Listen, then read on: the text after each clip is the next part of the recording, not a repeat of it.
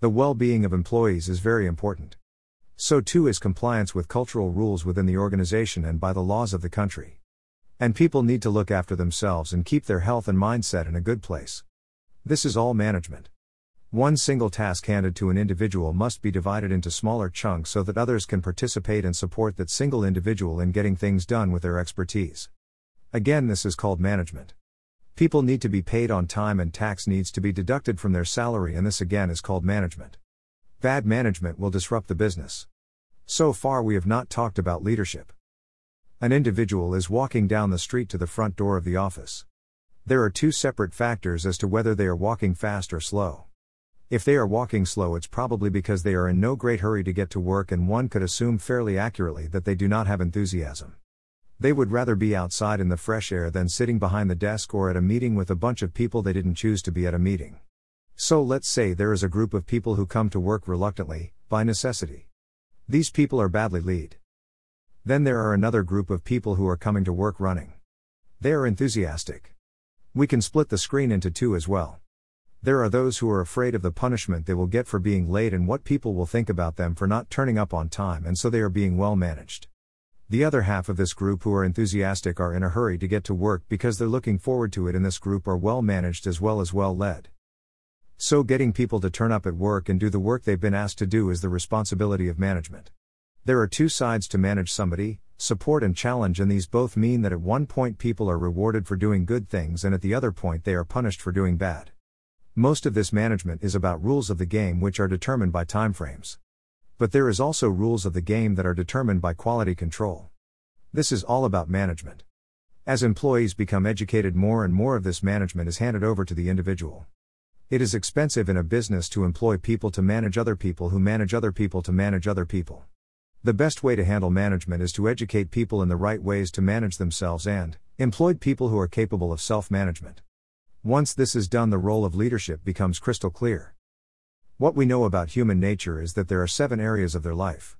We know that corporate training is prohibited from entering into the zone of social, spiritual, relationship and family life, and yet these areas of life can often drag a person down into the zone where they can no longer self-manage.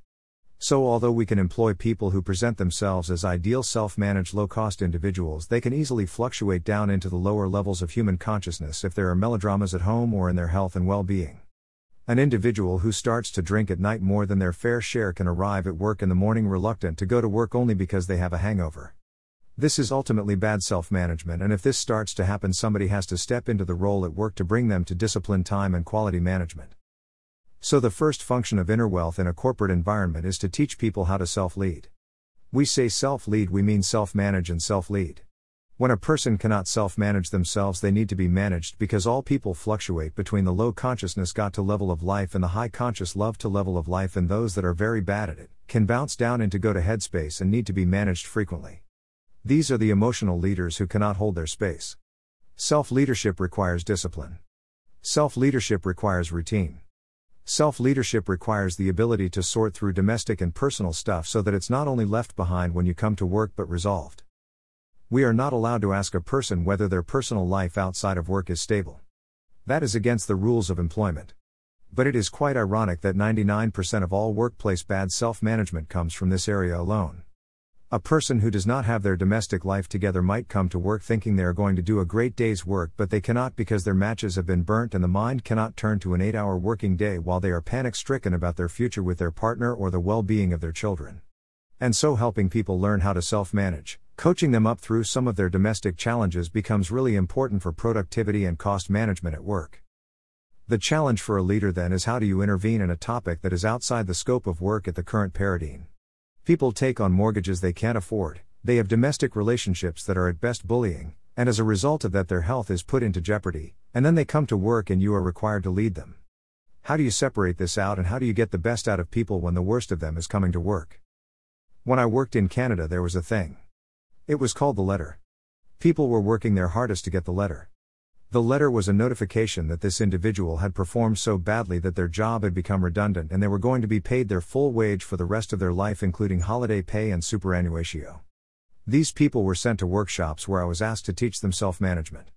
But when I attended these workshops, it came clear to me that they were doing a very good job of getting what they wanted.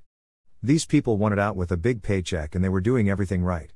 Trying to convince somebody that it would be better for them to do a day's work than to mess up and get a letter was really hard. The structure was wrong and there was nothing you could do within it because it generated a motivation. That's an extreme situation. But sometimes at work we put people under pressure thinking that will make them perform well when in fact, putting people under pressure who don't want to be put under pressure makes them deceptive. And now with about 50% of the world's population working from home, this deception turns to bad management with a plethora of excuses. How do you cause productivity without putting people under pressure? And the answer, good leadership. To ask people to manage people when leadership is poor is impossible. A manager can only work within the confines of the boundaries of work practice in causing other people to do what is needed. A bad leader will simply push down through an organization to get people to do more. As the pressure builds, people become, as I noted earlier, more deceptive, and therefore things do not get done faster just because there is more pressure down on them. So management is limited to the quality of the leadership that is governing the environment. We so often blame people for not getting their team or their group to be responsive, but the team is at first responsive to leadership rather than management. So it goes, you can only manage a person who is well led. Now let's talk about leadership. Every human being has a set of values. There are intrinsic values, which are feelings, and there are extrinsic values, which are things. We can motivate people by offering them the things that will cause the feeling. For example, we might offer somebody more pay, but what we are really offering them is the feeling of security. And so there is the model of motivation. Motivation simply means to find out what people want and give it to them in return for enthusiasm. But motivation has been surpassed in all working environments globally because it has become transparently fraudulent and people are no longer willing to become enthusiastic as a result of motivation. Motivation has now become an expectation and it has fallen into the realm of good management. So now we can eliminate the motivating concept out of leadership in the era of 2023. As we begin to narrow down the definition of good leadership and eliminate motivation and management from the list, we are left with some real powerful insights. Firstly, every human being that a leader leads has a different reason that they will be willing to be led. One person might connect to a social aspect of the business and another person might lead by the competitive aspect of the business. So the first step becomes clear: the leader must be whole. A leader must be holistic in their ambition to take the business to its highest state. That means that all 7 areas are encompassed in the consequences of success. This begins with the leader being inspired. The leader must be whole. The second step in leadership is therefore salesmanship. Or salespersonship. The ability to sell a vision of all 7 areas of life into the future is the ability to communicate to people in a way that they can connect their value set to the value set of the business. You are not selling the values of the business, you are selling the connection between the individual and the business. And how strong do you think this must be? It must be so strong that if there is domestic struggles in the individual life of the people that you lead, they must be incentivized to deal with those domestic problems so that they can get back as quickly as possible and jump on the company dream. I would suggest that most leaders of businesses that we see are falling asleep at the steering wheel because they just don't know how to sell the dream. The second reason is because they're selling only a small part of the dream, not all 7 areas of it. Finally, for today in our list of good leadership qualities, there is one variable that people completely leave out, which is the spiritual aspect, the aspect called joy. If I say these words to a manager, they will think let's go to the pub and get pissed. They will think let's have a party and pull the roof down with alcohol. A manager can only use the sorts of clumsy environments to trigger temporary engagement, which we would commonly call motivation. Hey guys, there's a party at the pub and the company is paying the bill. This is not joy. This is Neanderthal leadership, which we now call bad management. So let's now talk about joy. To talk about this issue of joy, I'm going to take you on a quick trip again up into the Himalayas, where I have 14 people lost in a forest. Due to an experience, we set out too late in the afternoon with 14 clients, 8 porters, 1 manager and me. 1 hour after we began, the clouds in the sky turned black, and the rain came down. Dayton tonight, and we were left without our reindeer, which was in the porters' packs, without torches, which we hadn't thought we need, walking along the edge of a vertical cliff on muddy sand in the dark. This is my most embarrassing and my personal darkest hour of leadership. I mismanaged the experience and my leadership was put to the test because we were in a life and death situation with 14 people I had taken responsibility to lead. One by one people got lost, there were turning point bridges and opportunities for people to take the wrong direction, and we were separated. As night fell and I arrived at our destination point, I had to make radical decisions that would affect the lives of the remaining 8 people who had not yet arrived at the overnight accommodation. The 6 people who were there came up with a multitude of ideas to solve the problem, including going out themselves in search. The one thing that got me through this was joy. Now you might think that this state of mind of joy is inappropriate when lives are at risk and the business is going down the shitter, or in this case as the lives of people were in jeopardy, but a leader who loses their joy is no longer the leader. Firstly, the 6 people who had arrived were very aggressive and I had to keep them from running out the door and getting lost searching for those who are lost, multiplying the problem. Secondly, I needed to come up with a strategy. How do I deal with this terrible trauma? And the answer was joy. You see, in every situation that has a drama built into it, there is the opportunity to do what is called a knee-jerk reaction. A leader who knee-jerk reacts is shown to be weak and has fallen into management.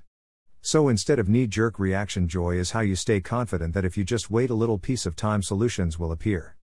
Trusting that your intuition and your inspiration can help you in these situations is trusting being Hall. I sent the 6 people off to take a warm shower and start preparing food for those who would arrive. Reluctantly, they went away and changed the desk soaking close and then came back and started to prepare food and tea. One by one people started to arrive until at the end of it, only 2 were missing. All the porters had arrived and my manager, who was a local man. I've put 2 porters together and asked them to go back along the trail, and I got the manager and 1 porton to go further up the trail just in case the 2 had gone right through the village and kept walking. Which is exactly what happened. 1 hour later the manager returned with the 2 exhausted clients. This is a great example of hell. If management is bad, you can't lead. But if leadership is bad, you can't manage. And just to be clear about this, I was tempted to go out and be one of the search party, but there is no way I can get my hands dirty searching for somebody and lead. The next morning we had a big debrief about it. I still held that state of joy that everything we could do was been done and there was no use being stressed or worried or anxious about it. I just kept my confidence and my joy alive, and this ultimately won the day. Maybe with some of the current problems some of the larger telecommunication companies are facing at the present time, this insight might help, but I think it is equally important for all of us as parents. That's the end of this episode. With Spirit, Chris.